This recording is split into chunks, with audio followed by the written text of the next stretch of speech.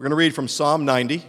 If you have a Bible from the back of the church, you can find that on page 408. If you need a Bible at your seat, just raise your hand and Mark will bring you one.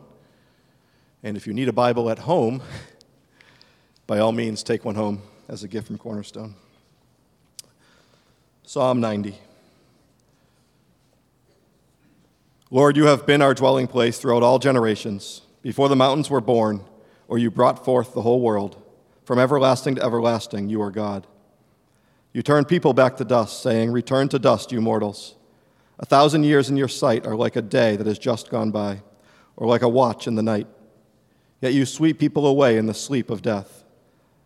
They are like new grass of the morning. In the morning it springs up new, but by evening it is dry and withered. We are consumed by your anger and terrified by your indignation. You have set our iniquities before you, our secret sins in the light of your presence. All our days pass away under your wrath. We finish our years with a moan. Our days may come to 70 years, or 80, if our strength endures. Yet the best of them are but trouble and sorrow, for they quickly pass and we fly away. If only we knew the power of your anger. Your wrath is as great as the fear that is your due. Teach us to number our days, that we may gain a heart of wisdom. Relent, Lord. How long will it be? Have compassion on your servants. Satisfy us in the morning with your unfailing love, that we may sing for joy and be glad all our days. Make us glad for as many days as you have afflicted us, for as many years as we have seen trouble. May your deeds be shown to your servants, your splendor to their children. May the favor of the Lord our God rest on us. Establish the work of our hands for us. Yes, establish the work of our hands. The word of the Lord. Thank you, Andy. Appreciate it. All right. It's a beautiful day outside to talk about death, right? But death can happen at any time. A sunny day, cloudy day. The reason we're talking about this is because I just did the Ockenga Fellows program last week, and we were talking about science, technology, and healthcare. So it's a program where it kind of intersects faith, culture, and the scriptures. And I'm going to preach on technology, I think in May. But tonight I want to talk about healthcare and kind of the end-of-life care, since that's really what we focused on in our time together. So before I do that, let me just say a prayer and we'll get started. Heavenly Father, thank you for your word. Thank you that we can find comfort even as we think about something like death, that your word isn't afraid to deal with really tough topics, even though we can sometimes shy away from them. I pray that you would just open up your scripture to us, help us to think critically and clearly about this topic. In Jesus' name I pray, amen. So I don't know about you, but I feel like death is something that we all think about, even if we don't all talk about it. And so you don't have to raise your hand, but just by show of hands, if you thought about death at least once this week, so it could be your death, a friend's death, family member's death, maybe the death of a famous person. If you thought about the topic of death this week, would you raise your hand? Okay, there you go. See, we're thinking about it. You guys are all kind of a little morbid, I guess, right? No, it's something that we think about that we're kind of faced with, right? Maybe it's ours, our own, or someone we love, or someone we care about. But this is an important topic, and so we need to be able to think critically about it from God's Word, but also as we go out and interact kind of in our real lives with this topic. So I hope to do that tonight. We're going to be reflecting on Psalm 90, which is one of my favorite psalms, but I love that it freely admits that we're all going to die one day. It just kind of starts that way in verses 3 through 6. And you can look down at your Bible, or I'm going to read it. It says this: "You turn people back to dust, saying, 'Return to dust, you mortals.'" It reminds us of what Adam was created out of. "1,000 years in your sight are like a day that has just gone by, or like a watch in the night. Yet you sweep people away in the sleep of death. They are like the new grass of the morning. In the morning it springs up new, but by evening it is dry and withered." So what do we find here? We find a contrast. Right? We find a contrast between God, who lives forever, and humans and people who don't live very long, right? Our lives are compared to grass. And I don't know about you, but sometimes like the New England grass, it gets you like hopeful. Early in the season, it gets all green and lush, and then by midsummer, it's just brown, unless you have a sprinkler system. In my town, there's always a water ban, so I don't know how much good it does you, but it was like, I think it was 2 summers ago, our lawn was just dead. And the scriptures are saying, well, this can happen in a day. In the morning, you wake up, the dew is out, there's been watered, it's beautiful, it looks great, and then by 1 o'clock, your grass is withered. And this is an illustration for our lives. It just doesn't seem like our lives are really here that long. We too quickly pass. And I think that rings true in our lives as we think about those people that we know that have passed. Or we think about things we hear in the news, car accidents, deaths from the flu, a freak accident. Like we can all die at any time. And it just seems like our bodies aren't like that resilient. As one biochemist said, the human body has so many things that could go wrong that it's amazing that we are even alive. Right? Like everything could go wrong. So what should we do about it? We haven't figured out the way to escape death. Everyone dies. And so we need to have a right perspective on death, the process of dying. And we're going to look at this Psalm 90, and I think there are 4 characteristics, kind of 4 principles, but we're going to say characteristics of a good and faithful death. And so hopefully after tonight, you will all walk out of here saying, all right, let's go, ready to die. I'm just kidding, I don't want, well, maybe. I want you to walk away with a sense of having an idea of, Lord, how am I supposed to approach my death? But also thinking about family members and ones I love. And so the first characteristic of a good and faithful death is trust. In the first 2 verses of our psalm, we find the psalmist Moses. So he wrote this psalm, a prayer of Moses, the man of God. We find him expressing a deep trust in the Lord. Lord, you have been our dwelling place throughout all generations. Before the mountains were born, or you brought forth the world, from everlasting to everlasting, you are God. Let's think about Moses for a moment. Moses is a man who saw a lot of death. He was in the wilderness, and the people disobeyed God. They rebelled against God, and just about everyone died. Entire generation, except for 2 people. Joshua and Caleb. Everyone died. So like the whole generation.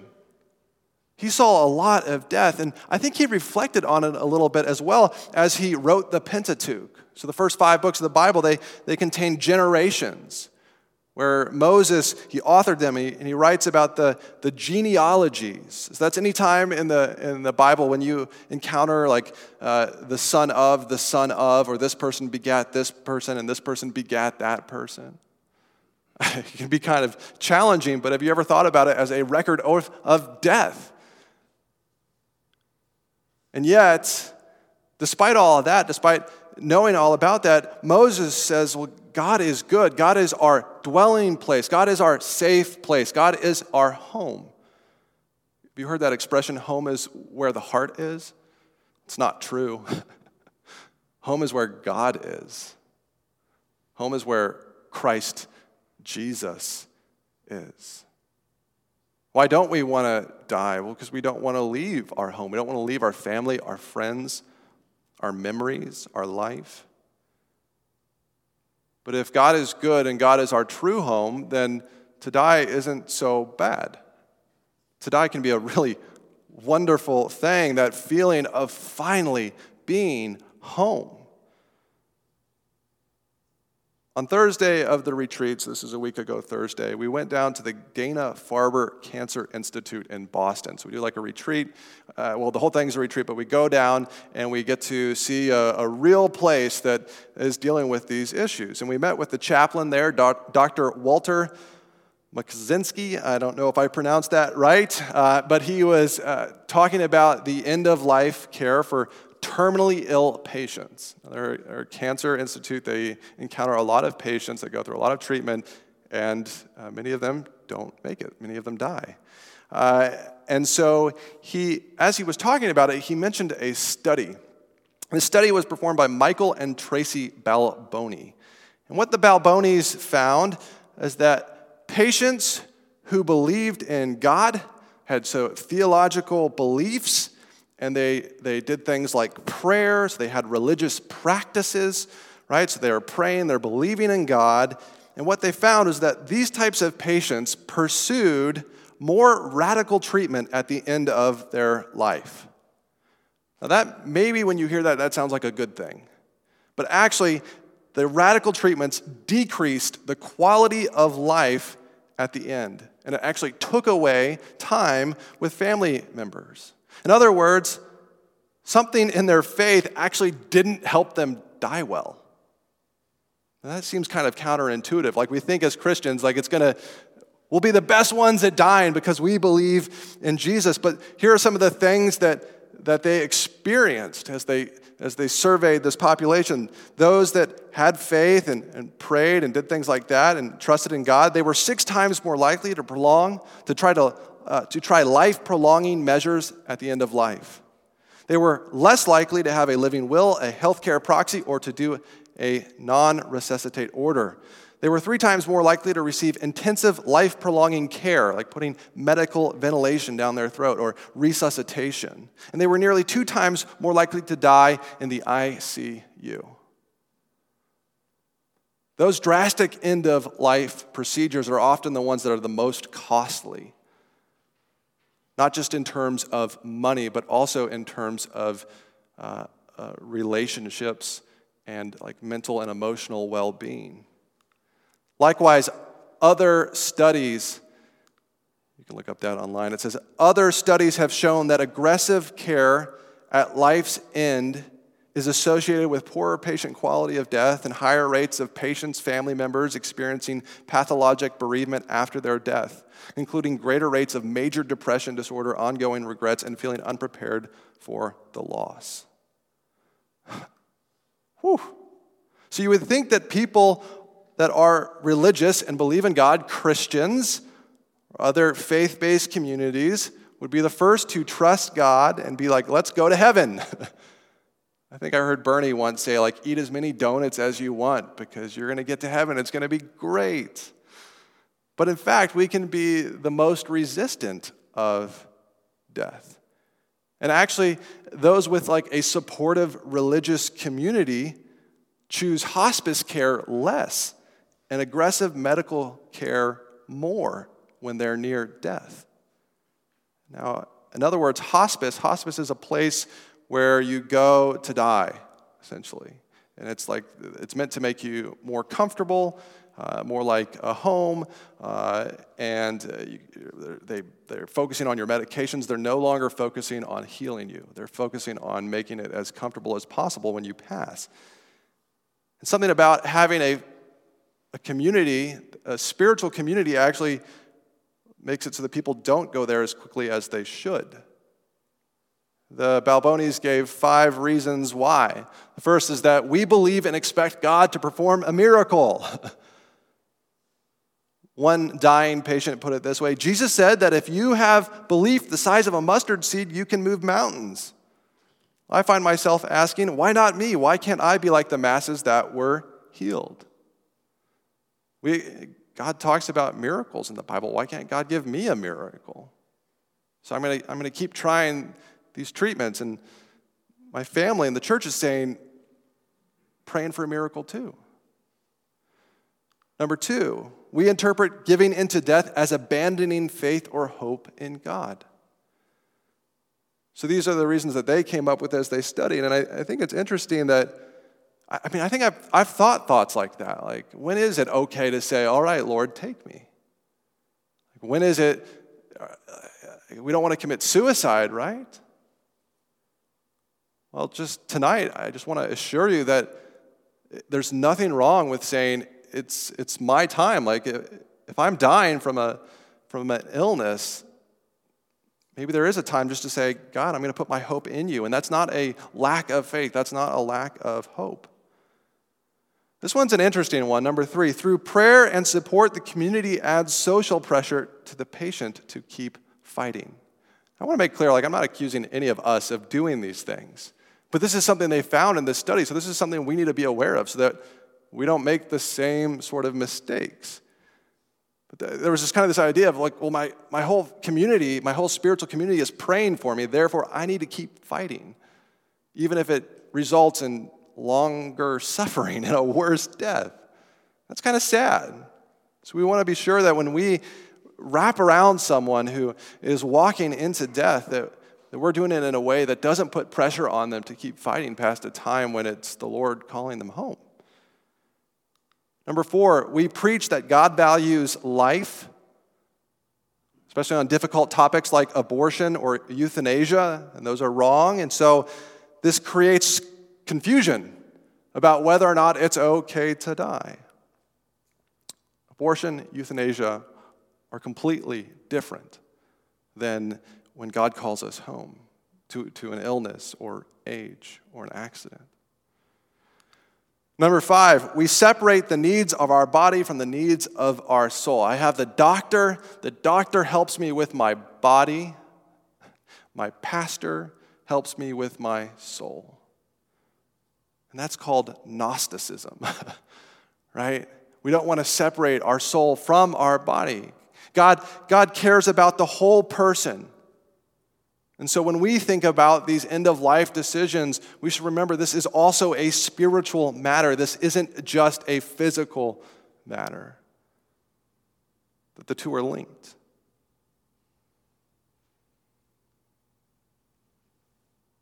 I liked the passage that we read tonight from the Gospel of John. I had it for my sermon, but there's a story in the New Testament of a man dying. His name's Lazarus.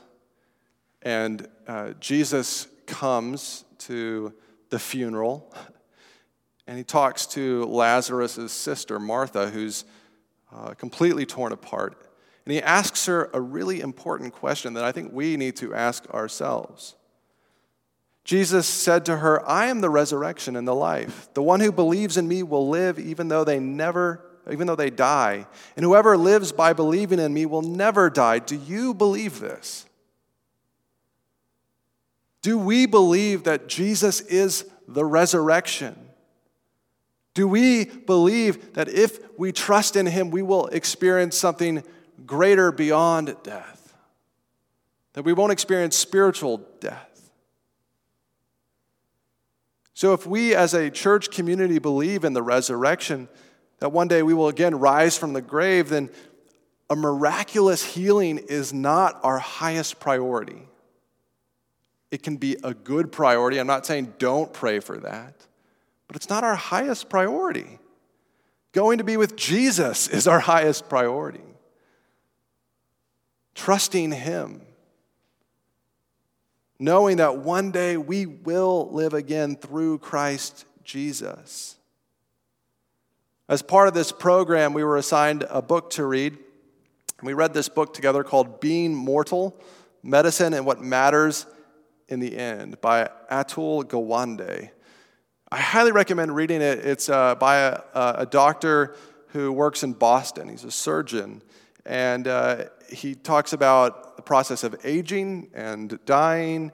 And we were all supposed to bring a quote. And I brought this quote that kind of goes in this theme of those that accept hospice care or palliative care. I learned that word through this. Palliative care is you're going to die, and it's this making you comfortable. It kind of goes with hospice. And I read this quote about this. I'm not going to put it on the screen, so you just have to listen to me. He says, in one medical study, researchers followed 4,493 Medicare patients with either terminal cancer or end-stage congestive heart failure. For the patients with breast cancer, prostate cancer, or colon cancer, the researchers found no difference in survival time between those who went into hospice and those who didn't. And curiously, for some conditions, Hospice care seemed to extend survival. Those with pancreatic cancer gained an average of 3 weeks. Those with lung cancer gained 6 weeks. And those with congestive heart failure gained 3 months. The lesson seems almost Zen. You live longer only when you stop trying to live longer. I think that's a fascinating quote. What it's saying is that in some cases, not in all cases, when you stop trying to fight it, stop trying to find the cure, you say, all right, I'm going to go to hospice, you actually end up getting more time with family, more time with loved ones. And this man is not a Christian. He does not know the resurrection of Jesus Christ, but we do.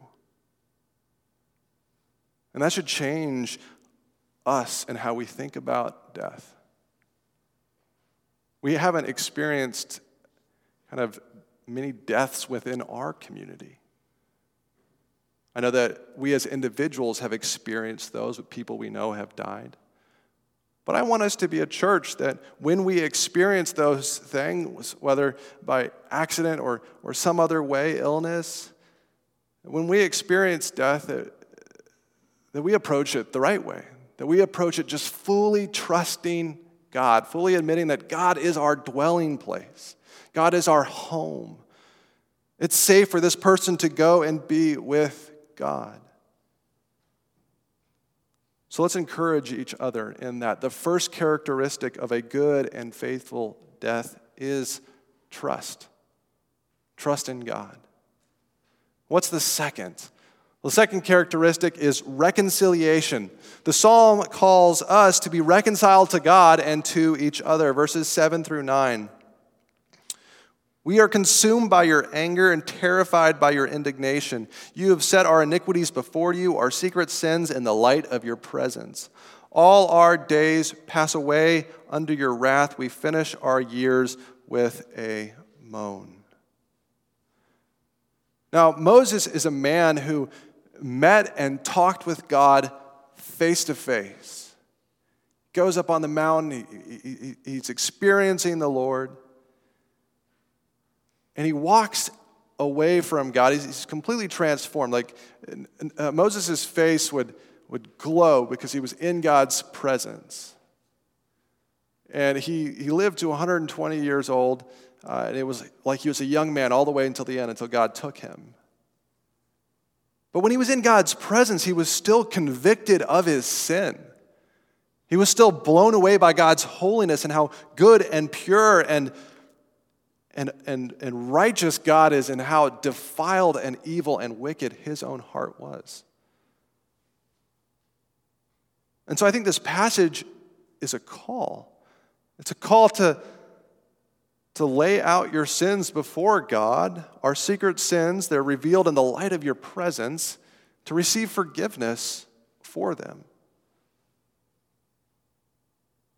Not just to deal with our sins between us and God, but also to think about those around us. Who do we have broken relationships with? I want to be reconciled with God, but I also want to be reconciled with others. During the question and answer time with the chaplain, one of our cohort leaders, Dr. Kenneth Barnes, he asked the question, what is the most common regret you hear from people? So he sees a lot of people that are dying. What is the most common regret? And the chaplain who had served for 25 years, he said this, I wish I would have reconciled with others sooner.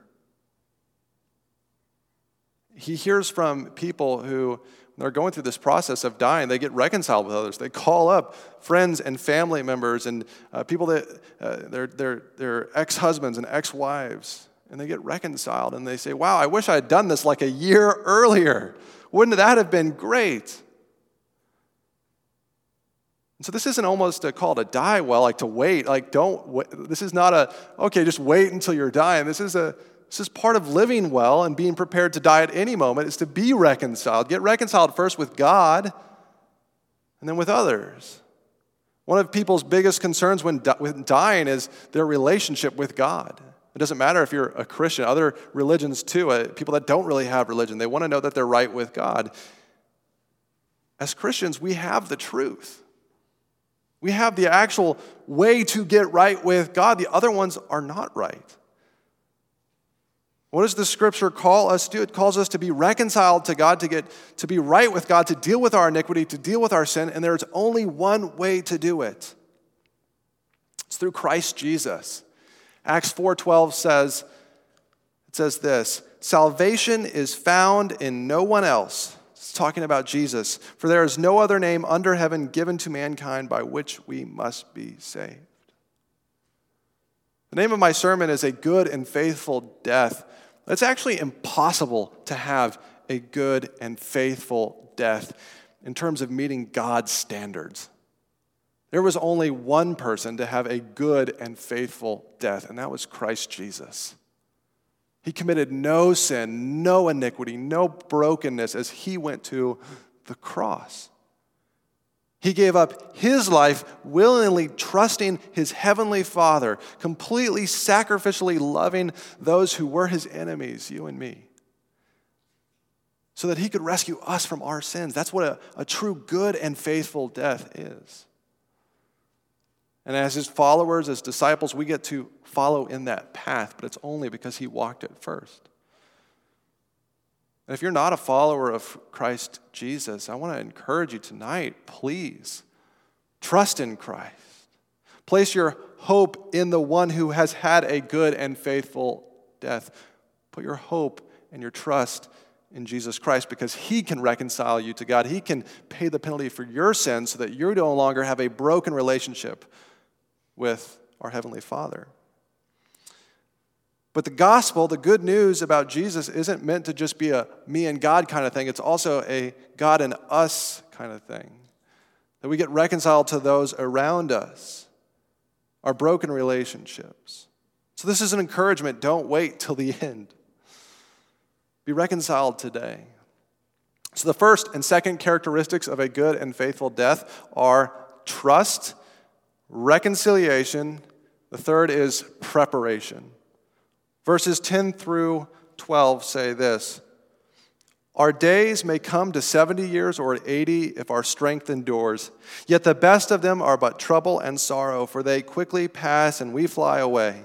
If only we knew the power of your anger. Your wrath is as great as the fear that is your due. Teach us to number our days that we may gain a heart of wisdom. My old pastor called anything past 70 the bonus round. You make it to 70, great. If you make it to 80, wow. I don't know how you feel about that if you're closer to that than me, so I'm just going to put that on him. But God does call us to number our days, to realize that we have a finite, not an infinite, but a finite number of days to walk this earth. Moses lived 120. He got a lot of days, but he still had to die. And so as we think about our days, as we number our days, teach us to number our days, we begin to say, okay, I need to get prepared for whenever the Lord calls me home. I need to be prepared for that day where the grass withers in my life, or even the life of someone I care about. Now, I don't think this means that means every day we need to do as much as we can for God. I don't think the Lord was interested in making little production machines to get as much out of us as he could.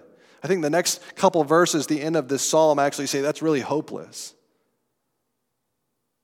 But it does talk about the fear of the Lord in verse 11. It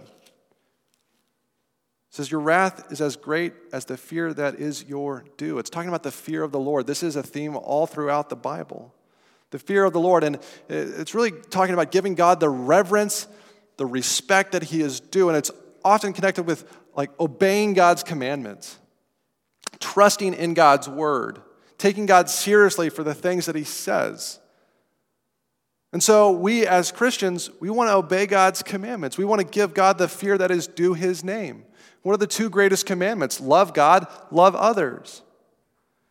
And so how do we prepare for death? Simply put, we focus on loving God and loving others every day. Just day by day, I'm going to focus on loving God and loving others every day.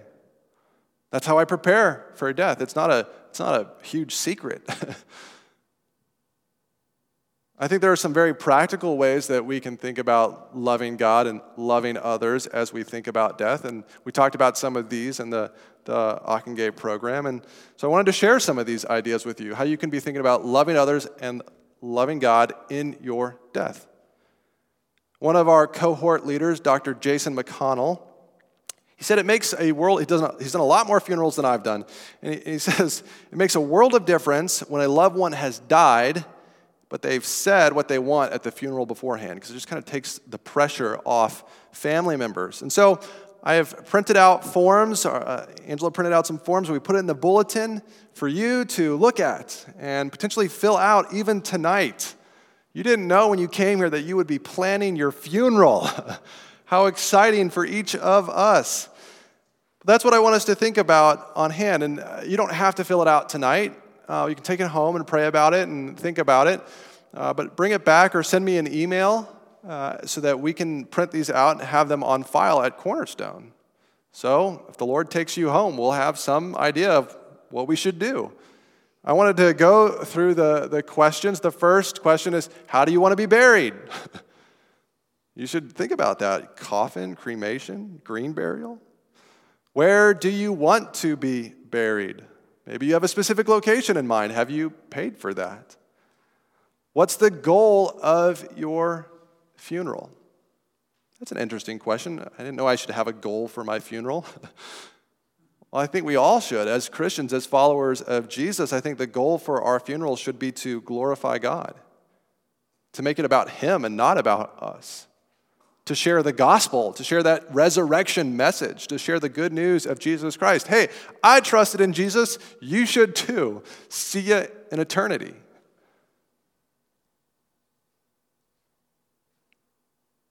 What Bible passages would you like read or preached on? This is an opportunity for you to encourage others with verses that have encouraged you. Number 5, what hymns or songs would you like sung or played? Maybe there's some really special songs that have ministered to you in your life and you'd like them played, or you know would minister to your family. And no, we will not be playing I Did It My Way. Who do you want to do your funeral? I will not be offended if you don't want me to do your funeral, or if you have someone else you prefer. Bernie would do a great job. The elders would do a great job. Other people could do a great job. Maybe you have a family member who's a minister. I would write down a couple options because you don't know when this is going to take place.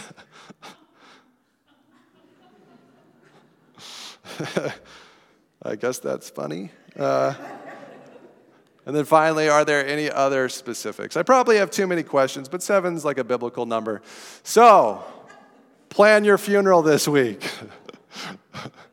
If I thought of something else, please throw it in there. If I didn't think of something, throw it in there. Think about it. This is a good exercise.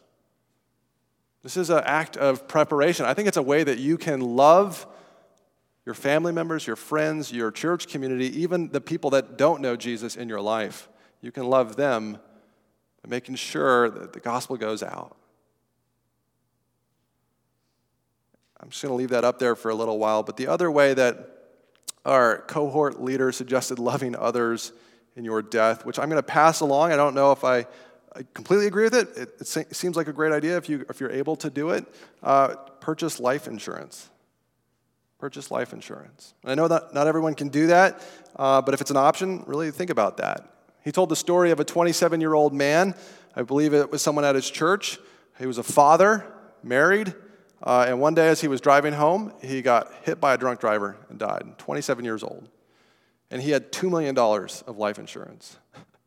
And he talked with, I believe it was the wife, and she said, you know, it won't bring their father back, but it will sure make things easier.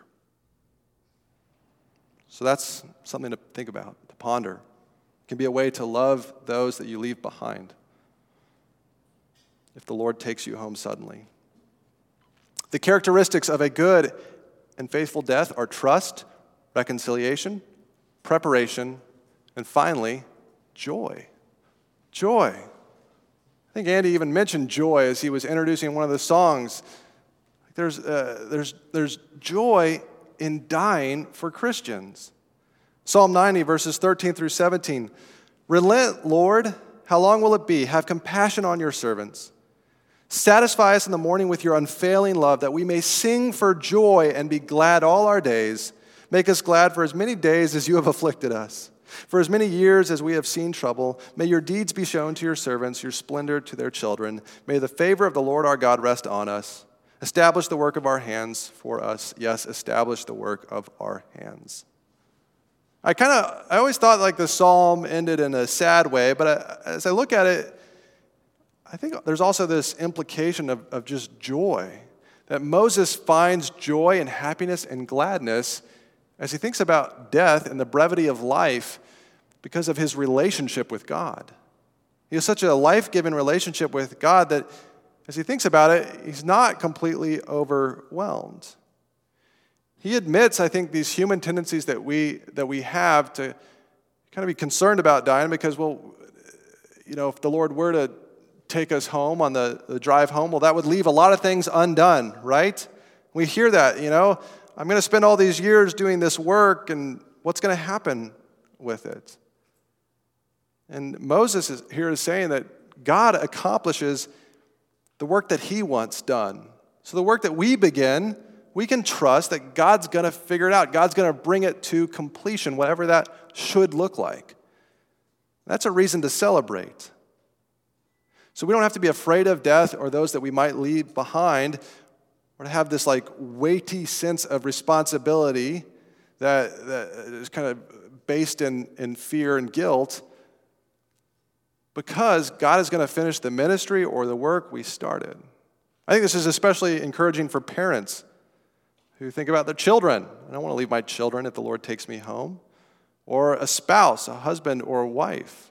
I don't want to leave my spouse. I don't want my spouse to leave me. But this verse tells us that God loves us and cares for us and is going to take care of us. That he will finish the work. He will finish the hopes and dreams and the things that should be done. This is comforting. God, you're going to establish the work of our hands. You're going to establish the work that you want done. I don't need to be fearful about leaving because you're going to take care of it. There are preparations I can make, but at the end of the day, even if I make none of those, you're going to take care of it. So I can be joyful. I can rejoice. And that ties back into number one, trust. So we got to be joyful and happy because we're going to go meet our Savior. Philippians 1:21 says, For to me, to live is Christ, and to die is gain. It's good either way. Christ keeps us here, amen. I get to spend more time with those I love and with Christ spiritually. If he takes me home, amen. That's even better. So this is my big idea. As Christians, we can die differently because of the hope we have in Christ. The four characteristics are trust, reconciliation, preparation, and joy. Now, I wanted to share one final story. This was shared by Pastor David Coons of Jericho, Vermont. I've never been to Jericho, Vermont, but he's a pastor up there. And he shared this story as we were kind of debriefing our time together of a woman who died at his church. And he witnessed her passing. He said, well, it was just a different experience. It was a completely different experience. She wasn't at the hospital. She was at home. And she was actually in the middle of the living room on a bed, surrounded by 15 to 20 friends and family. And they were singing, and they were praying, they were saying goodbye. Then after a while, she drifted off. She died. And instead of saying, all right, everyone, time to go home, and they didn't call the ambulance immediately, they decided, let's have dinner, and let's celebrate that our loved one has gone to be with Jesus. And that number actually grew over the course of the evening. Closer to 30 people showed up, and they celebrated, and they had dinner together, and it gave them time to go in and say goodbye to her and to have a moment. and to celebrate her life, but also her death, her passing into Christ's arms. I'd like a funeral like that. I'd like a passing like that. As Christians, we can die differently because the hope we have in Christ, and it makes a real difference. The 4 characteristics are trust, reconciliation, preparation, and joy. Let me pray.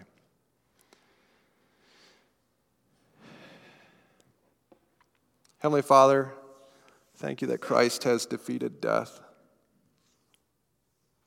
Death isn't natural. It's a result of sin. It's a result of the fall. Thank you that through Christ Jesus, it's defeated. One day he's going to put an end to death. Thank you that for now, until you take us home, we can live and act differently and die differently because of the hope we have in Christ Jesus. Lord, I pray for the offering that we're about to take. Would you bless it? Would you use it? The songs we're about to sing, Lord, would we truly set our hearts and minds on you and just worship you and be grateful for the life that we do have right now.